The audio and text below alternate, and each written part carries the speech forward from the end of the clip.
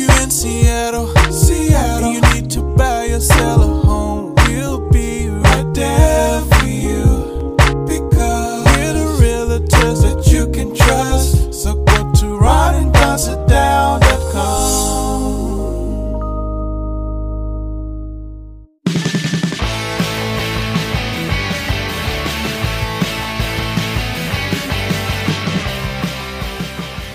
Don't go anywhere unless you want to. It's the Ron and Don Show, starring Ron and Don, and sometimes me at ronanddon.com. Hey, you guys, what's going on? Welcome to episode 496 now of the Ron and Don Show, and heck yeah, we are still in the Les Schwab studio. What is up, Ron and Don Nation? Hey, coming up on the Ron and Don Show, we have a friend that's stopping by, and Ron, it's actually someone that you have worked with. That's one of our clients, but has also become one of your friends. And we wanted to talk to this young gentleman because we think there's a lot of people out there in our audience, when he shares his story, that it might resonate with you. We do have an event coming up February 16th. I think Christian's going to be there. We'd love for you to come. If you'd like to get signed up, we'll tell you more about this event, this life-changing event through real estate. You can go to ronanddon.com right now/change. Christian is here in our studio, though, Ron, and I know that you're pretty stoked, right? Yeah, I am stoked. He's a first-time buyer. That's what this thing we're doing on February 16th is, for first-time buyers. And I thought it'd be fun and interesting to do kind of a case study of someone that bought their first house and what that was like. And we actually haven't had this conversation, so thanks for coming by, Christian. No, thanks for having me, Ron. So I'll do with the way I started. You were referred to me by a friend, my friend Marco, who was friends with your dad. And what did he tell you about us? Because you obviously were talking to Marco at some point about, hey, I'm moving back to Seattle, and we'll hit rewind in a minute, but I'm moving back to Seattle. I want to buy a house. What were you thinking at the time? Yeah, it's a great question. Marco, to go to Marco, he's a well-connected person, and usually he's, right in understanding the finer things. Right, of course. You probably understand. But so I trusted him when he said, hey, whenever it's time for you to buy a house, I have the right guy for you. So that's really how it came about.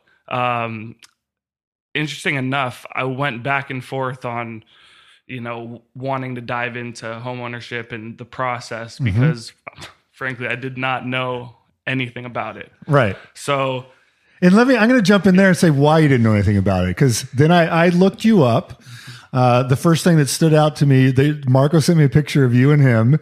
He's about 5'6", and you are 6'8", 6'16". And so, and then I looked up your name. I was like, okay, you're a basketball player. So, am I right? You went to high school in Tahoma? Is that right? Yeah, I went to Tahoma High School. So Tahoma High, standout athlete, and you got scholarship offers, correct? Yeah. And so at the time, were you thinking, I'm going to be NBA bound?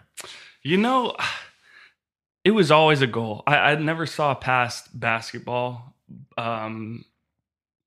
Well, maybe I always had my head on me in the sense that I was raised to have kind of a plan B, but I also had that kind of tenaciousness that's telling me why have a plan B if you have this. But right. So you end up going to Cal, right? I did, which ended up being the best situation based off of what I just said, because, great academic school. If you really lean into that, you're going to be set for life with the right education and platform and network to be successful, as long as you take advantage of that. On top of that, I had the chance to go play for Hall of Fame coach in Mike Montgomery, and that was an incredible experience.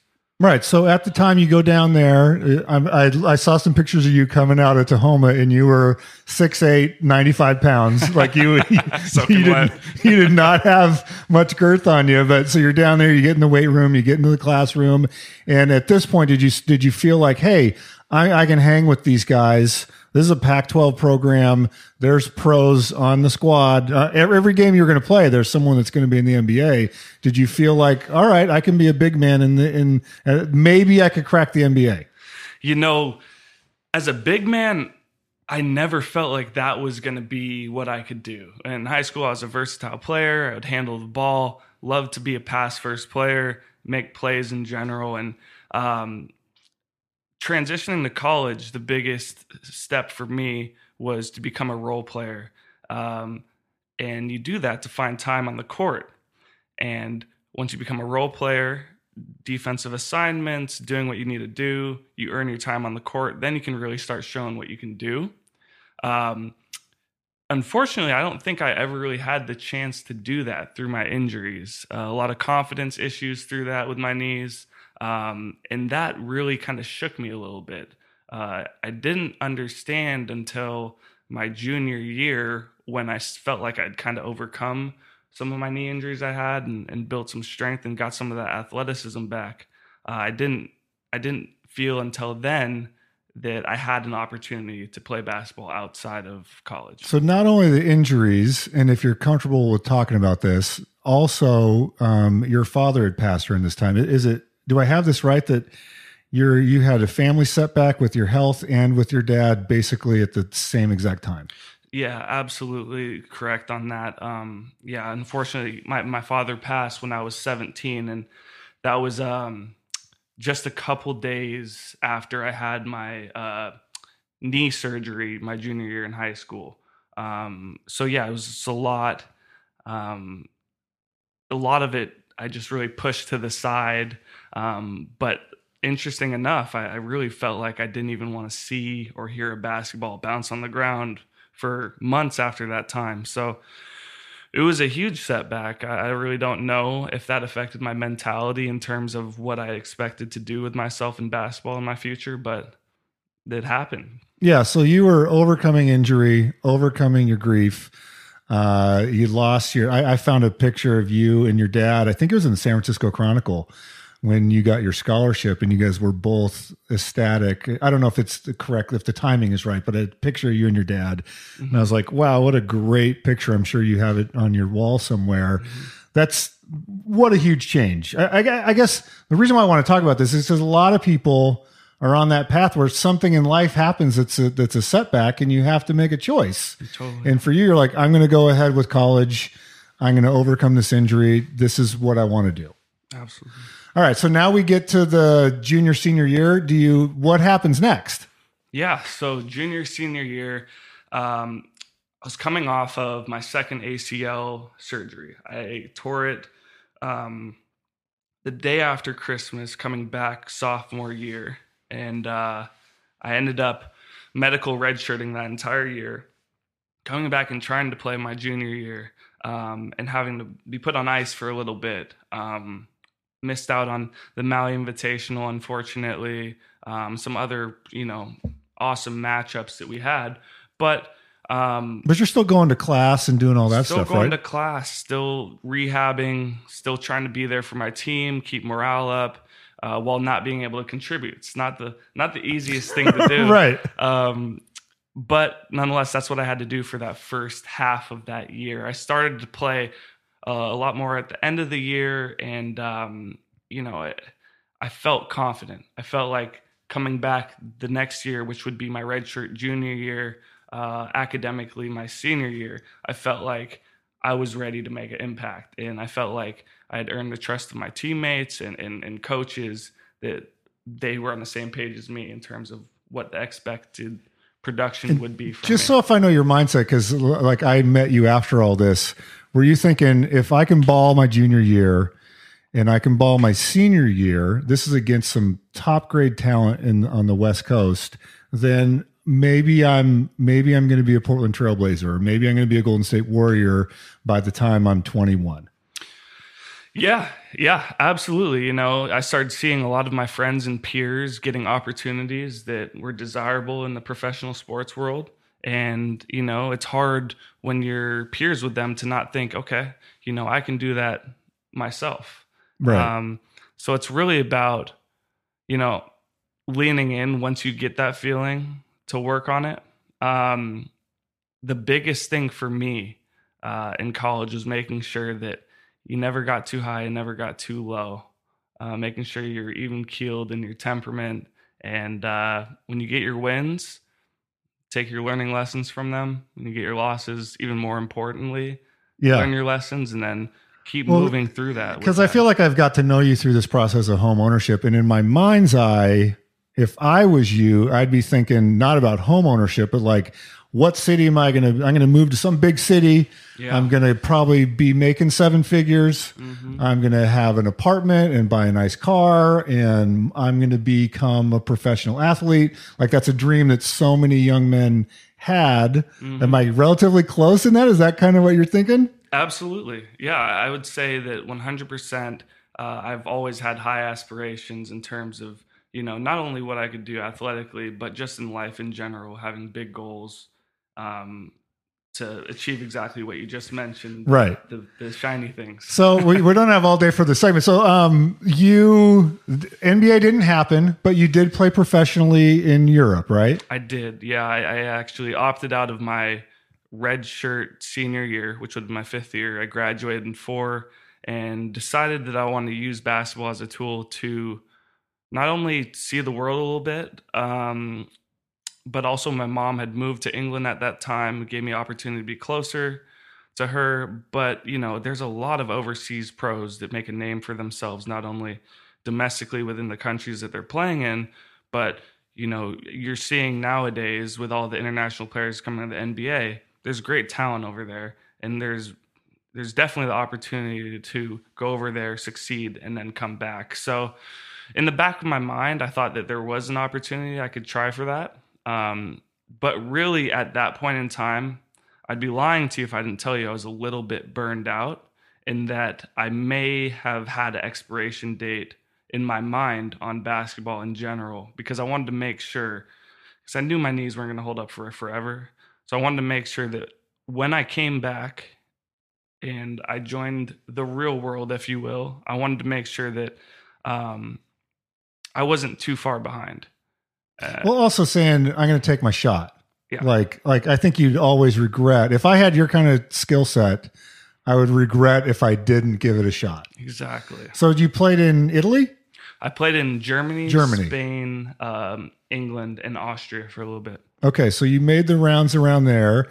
And then, Don, this segment, should we come back and talk about because I think I wanted to use that as an object lesson to say, okay, you have plan A in your life. You go to college, you're chugging along, this is what's going to happen.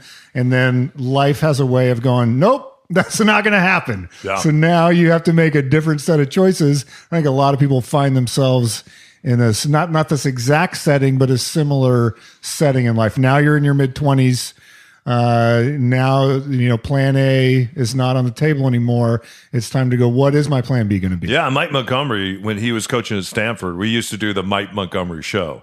He's a hell of a We're coach. that old, Christian. He's a hell of a show, but he's also a hell of a man. And I really love the way that he would encourage his players to not only be great on the court, but to be great off the court. Let's talk about that on the other side of this.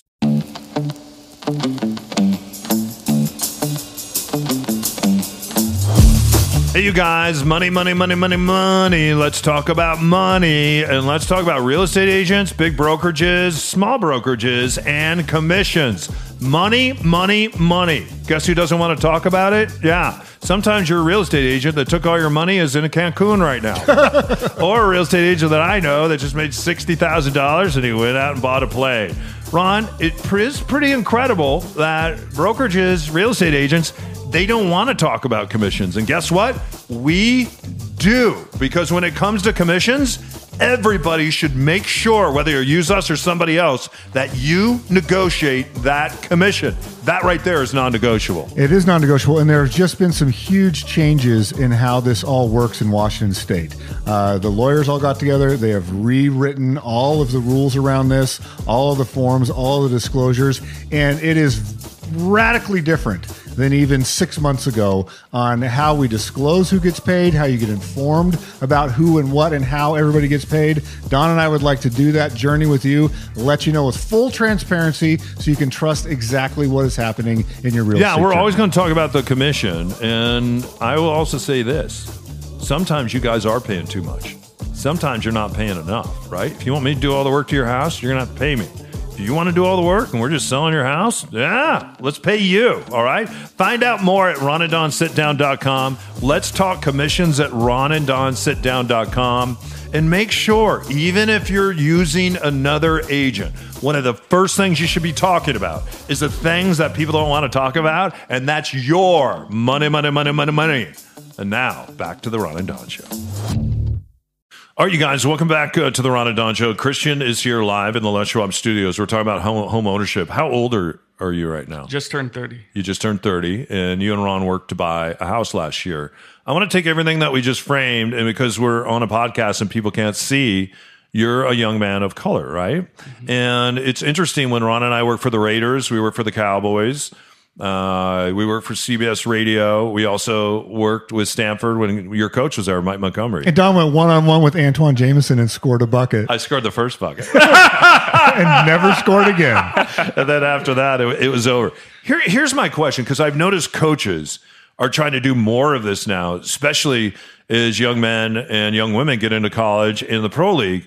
I was always stunned when I would read that an NFL player in the majority of the workforce are people of color. The majority of the owners are white. The majority of the workforce, 70% of that workforce that is in the NFL today are people of color. And sometimes you can turn on a game and look at all starting 22 men that are starting, and they're all people of color, right? Mm-hmm. And what we found is sometimes these guys would make a lot of money. But then an average NFL career is anywhere between 18 months and 3 years. And usually within 3 years after that, if they made a significant amount of money, that money was gone. It was gone. And what I didn't understand and I didn't get until I got in the proximity of a black family. When I was growing up, I was in my 20s, your age, and I became a big brother to a little brother. And I had a little brother for about 8 years, and I still stay in touch with my little brother. I didn't know that within that family that they worked very, very hard, but they never really talked about wealth, right? The idea was, we're just going to try to get you to college, get to college, get to college, get to college. He never went to college. He's actually a chef now. He went to culinary school. And he owns real estate today, right? He has learned to build wealth through the power of real estate, through the power of his job, his W-2 job, and to build generational wealth for his family. I work with a couple state troopers that are also young men of color. They didn't know what one just had a baby, didn't know what a 529 plan was, didn't know how to buy a second piece of real estate in order to help pay for his child's education down the road. What was your experience like in going to Cal? What was your experience like in being an athlete? Did you have coaches? Were there mentors that said, hey guys, someday you're not going to be on the court, and we want you to understand how to build wealth, how to make money, how to hang on to it, how to make generational wealth, and how to take care of your family, and also to make sure that people out there don't take advantage of you. Yeah, we've asked you to come play sports. You've made a lot of money for our schools, and now we want to return the favor by investing in you. And you see this in the NFL when guys come out of the combine. First day they show up, there are now mentors there teaching guys in the NFL, this is how you make money, and this is how you hang on to money. What was it like for you? Oh, if I'm being completely honest with you, I wish that there was a lot more resources for that. And I think there's a huge need for that in the college space. Mm-hmm. I feel like the players that are getting recruited cover such a wide spectrum of privilege, if we're going to use that word, and understanding, the resources that they have and what they're able to use to understand wealth and understand the growth of wealth. I didn't know any of that, and I'm still learning. And it's really about having mentors and people in your life that have done the things that you want to do yourself. Well, especially when your dad had passed away. Exactly. Left you at a real disadvantage just in life. Exactly. So yeah, to go back to privilege in general, it's there's many shapes and forms it takes. And, unfortunately, with my dad passing, I didn't have the privilege of having my father with me to guide me through a lot of these adult moments that help build wealth and help you thrive as an adult. A lot of my life as an adult has been, I don't want to discount anybody that's been there who's helped me and assisted me in landing on my feet. But a lot of this has been me working on my own to understand what is the life I want to live? what's going to make me feel like I'm doing on this earth something that means something to me, you know, not necessarily other people in terms of status or whatever, but whatever I'm doing, is it helping me reach my goals? And am I okay with waking up with what I'm doing every day? You know, that's kind of the framework that I've had for myself as I work backwards. And, you know, people sometimes, well, a lot of times people have those resources in their parents, family, friends, where it's kind of a no-brainer that their life is going to fall into place. So that wasn't my experience. And yeah, that's So when we met then, you had decided, I'm going to come back to Pacific Northwest because you studied hard at Cal, you had your degree, got a job in tech, you're sort of ratcheting up in the tech community here. And when we first talked, you said, I want to buy a single family home. I want a yard. I think growing up where you grew up, like that's the picture in your mind. Yeah. I want a yard. I want a garage to park my car. And you had a vision of what you thought you wanted. And we started down that road. But when we first started, you were very honest. You're like, Ron, I don't know if I've saved enough. I don't know if I can do this. This is what I think I want. Can you remember back to what it was to jump into that, to finally flip the switch and say, I want to be a buyer? Yeah.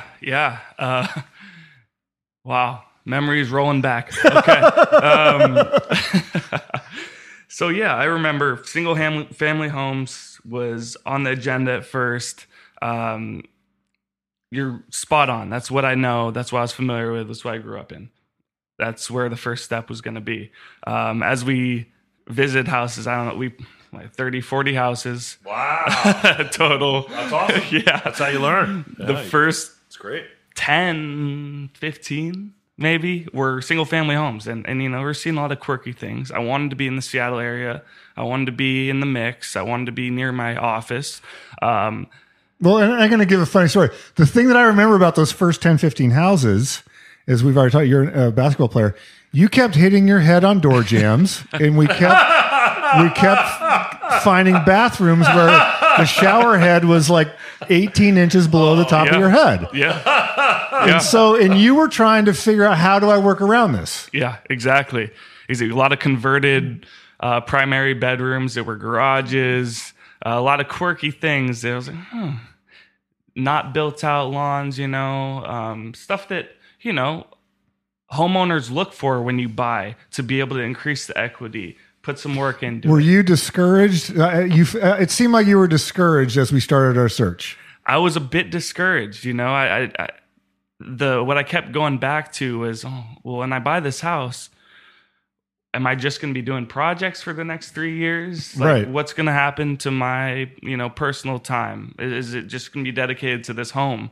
And that gave me... For me, my memory is we went to grab a coffee in West Seattle, and you were lit up about this neighborhood in West Seattle, like right off of California Avenue. And I was like, hey, would you be open to looking at a townhouse? And the biggest thing in my mind was like, they're going to have taller ceilings. I need to find a place with 8 to 10 foot ceilings. Because we kept going into these houses, and you were literally running into the door jams. Yeah. And so you said, sure, I'll look at a townhouse. And then we started looking at townhouses, and that's when it seemed like it changed, where it was newer. Like, you have a very specific design sense about you.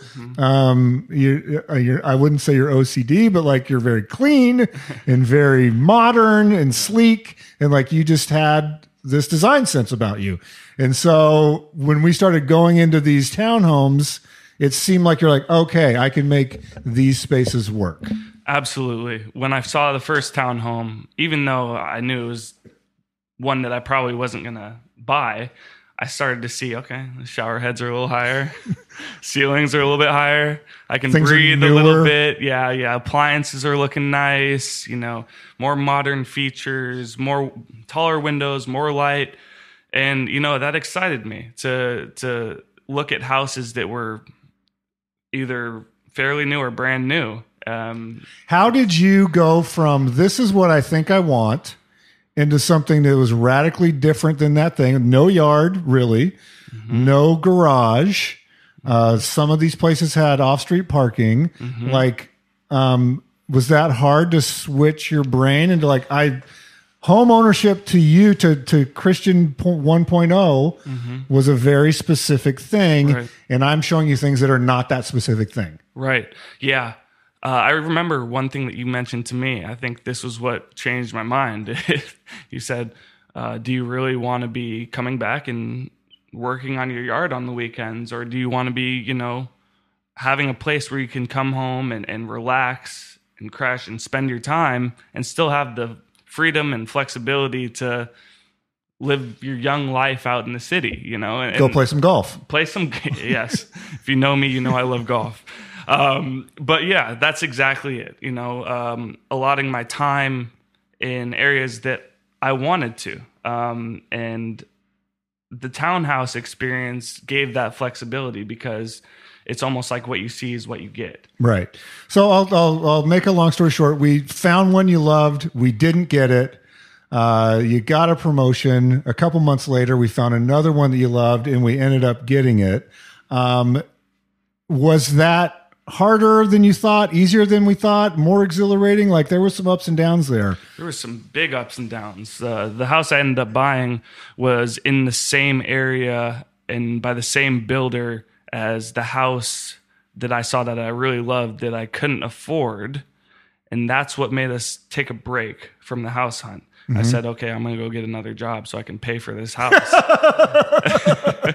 And you did it. I did. I went and I got a new job, came back. That specific unit was not available, but the one on the street was available. And we didn't pay very much mind to that in the first place, but right away, it seemed like the best one. I liked it even more than the one that we saw before. And I had the means to purchase it with the new job. So I guess, to kind of say in a concise way, what I'm trying to say is, as long as you have the means to buy and you run across something that looks good and you can see yourself in, that's really what it takes to become a homeowner. You have to be okay with... Did it freak you out writing that down payment check? This is the first time you've ever bought something. Yes, exactly. And I've only paid one month of my mortgage so far. And that was also another mini heart attack. But it's pretty cool. When I see you post a picture from your rooftop deck, and you got your cup of coffee in your hand and you're looking at that view, it seems like you're enjoying it. Yeah. Oh, I'm loving it. Yeah. It's awesome. That view right there is what will always draw me back to this is my first house, whether I have it for my whole life or not. Well, come back. I hope you have it your whole life. I'm going to tell you why. We come back, I'm going to blow your mind with something, all right, on the other side of this.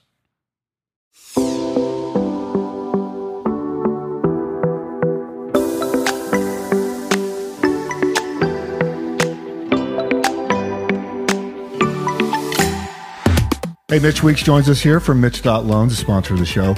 Mitch, we just did a deal for a client, and you've talked about in other spots a 3-2-1 buy down. He didn't do that, but he still got a lower rate than the published rate. How did that work? Yeah, you can do something called paying points, where you actually pay a certain percentage of your loan, usually less than 1% of your loan. It's not that big a number, but he got the sellers to pay it, and that was great negotiating by both of you.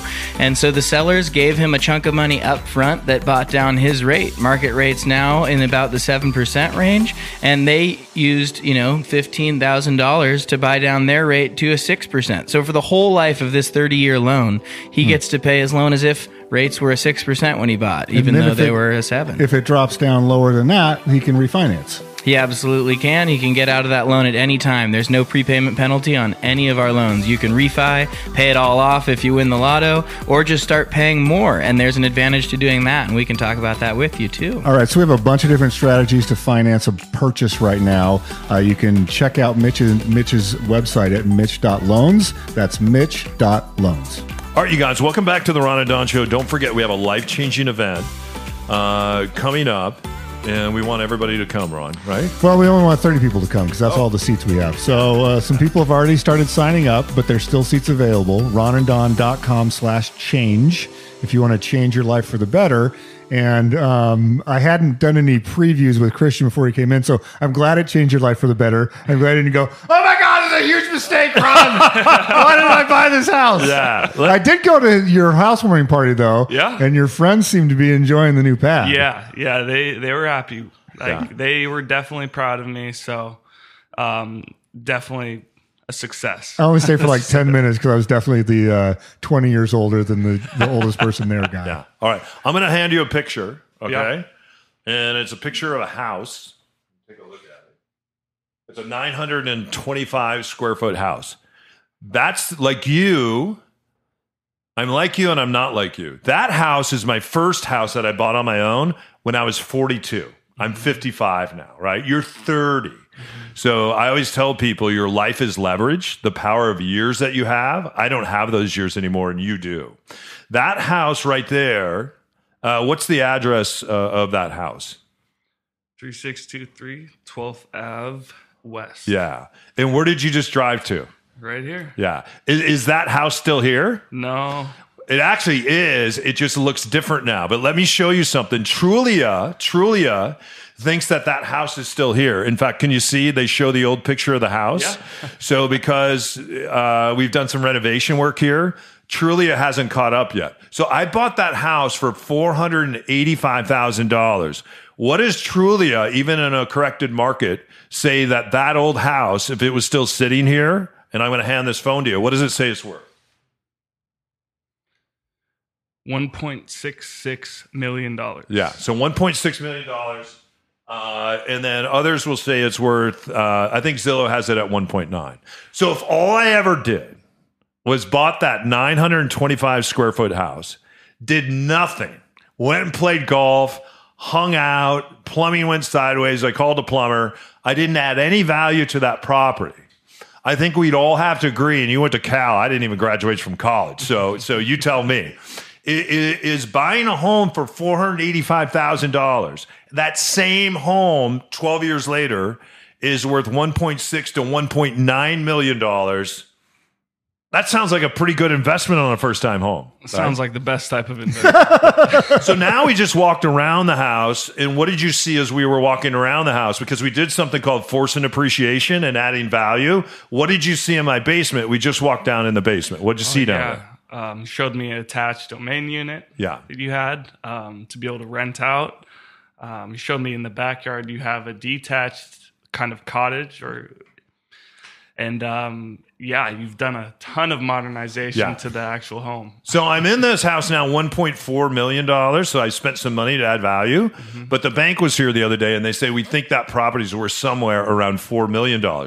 Plus the property brings in just this property brings in $140,000 a year, and I live in the big house. If I took the big house and I put this big house online, which I've done before, and I live somewhere else, then the property turns into about $280,000 to $300,000 a year. That property in Seattle, Washington brings in. So my point is, if you're a first-time home buyer, but you're like, I don't want to add value, because that's a lot of work, right? Mm-hmm, mm-hmm. I don't want to sit there and dig out a basement. I don't want to add all I want to do is buy a home and let a home be a home. Mm-hmm. You can clearly see that house went from $485 to $1.6 to $1.8 million almost a decade later. So I'm very excited to see for you a decade later when you're 40, what is that house going to be worth? And I think you'll see significant appreciation in that home. That's called appreciation, right? By adding doors, I added the ability to have mailbox money, passive income come to this house. And then on top of that, and you'll see it when you do your taxes, there's going to be great tax benefits. That's why Donald Trump, and I know a lot of us don't love him. I don't love him, but that's why he paid $750 in taxes one year because of the power of all the real estate that he owned and capital improvements that you make with that real estate. The tax code is on your side. So then you learn about the tax code. And the best thing that could happen, this is what I hope that you do, Christian. I hope you hang on to that house. When you have enough equity in that house, you pull out some money of that house. We're getting a house on a golf course. We already decided. And you go buy that house on the golf course. But then what do you do with the first house? You buy and hold that house. You let the appreciation continue to go up. It's going to be a piggy bank for you. You own that thing for the rest of your life. You pull equity out when there's equity, and then you pull equity out of your second house. Now you're pulling equity out. Your first house, your second house. You're traveling the world just like you would have done if you were playing European pro basketball. And on top of that, you bought your freedom. Right now, you're working for tech because maybe you have to. In the future, you're going to work for tech because you're going to decide that's something that you want to do and not something that you have to do, right? Yeah, that's what this event is all about. I've invited Christian to come on in February. I think you're going to be there, so people can meet him in person if you want to. And we want to help change people's lives. Like, this is what being in real estate as a managing broker and why we've studied so hard and taken all these tests is for the Christians of the world. Like, it makes me happy knowing that you're happy. Yeah. Like, it makes me happy knowing that a friend referred you to me, that we got along and we got the goal done. And now, like, going in and seeing your housewarming party and seeing your friends pull up their Spotify list and the music's going and people are in the kitchen and like looking at stuff and like you giving a tour and you were really excited, like you're proud of where you lived. Like, that meant everything to me. And so that's what we want to do for these folks in February. So go to ronandon.com/change, 30 spots available. Let's get you on that journey. And like Christian said in the last segment, it's not all easy peasy lemon squeezy. Like, there's some hurdles and there's some times you got to go, wow, I thought I wanted this, but what I really want is this. Yeah. And I have to say, we had, there's a litigator in town. She's African American. In fact, and then my neighbor's African American as well. And he's the litigator that actually went after Mayor Murray. And they both told me separate occasions that nobody ever taught them how to be. We make a lot of money as litigators and attorneys. And Ron, you were on the phone that one day when we were speaking with her, and she said, nobody ever taught me how to build wealth. And if you know someone that is a person of color as well, we love having clients that don't look like us. Because I'm just going to be honest and say it. I do have privilege. Because the color of my skin in the neighborhood I live in, I have privilege, which means I have leverage. And I want to use that leverage and I want to use that privilege to pull other people up and say, hey, man, stand on my shoulders. Stand on my shoulders. Let's go do what I did 12 years ago, right? And then let's have great lives together. And it is, I have to say, when I first got into real estate and became an agent, I could start crying here.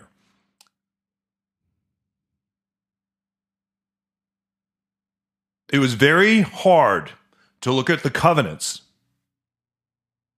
and to know that the Boeing family, who lived in a very prominent white neighborhood, made sure that baked into those covenants that Jews could not live there and that black people could not live there, that Asians could not live there. Only white people of privilege could live there. And I think it was Bill Boeing that started that. And then as you start looking at some of the old covenants, Ron, that haven't been changed, you see on purpose that there were minority communities that were kept out of neighborhoods. And I'm sitting in one right now. So that's why it's so thrilling to walk around this neighborhood today. Tech has changed it. This neighborhood is now full of young people of color. And I love that. And I want to use my privilege in any way that I can to be shoulders for people to stand on and to help. So yeah, so that's what this is all about. And Christian, thank you for coming by. I'm really proud of you.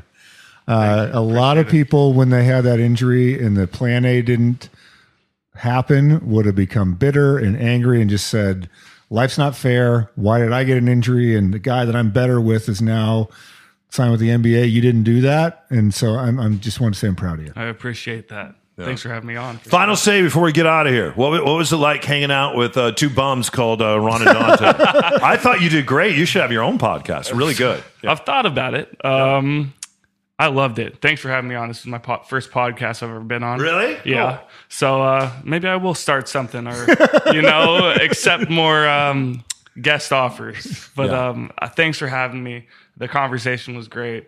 Thanks for helping me find my first home.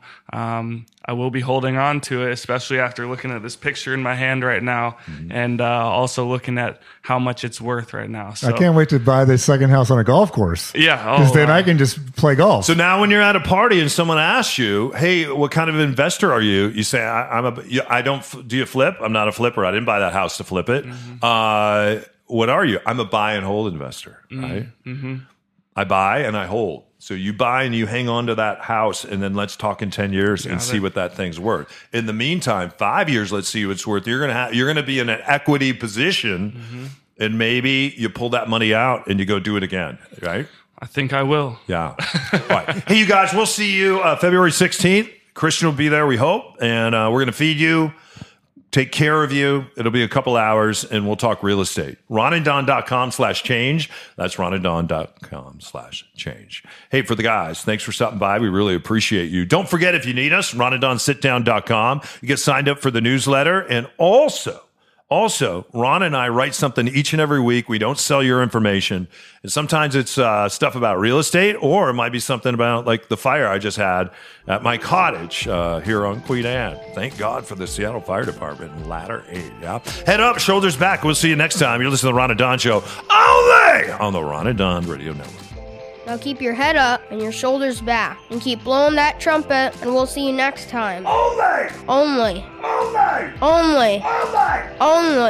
the Ron and Don Radio Network.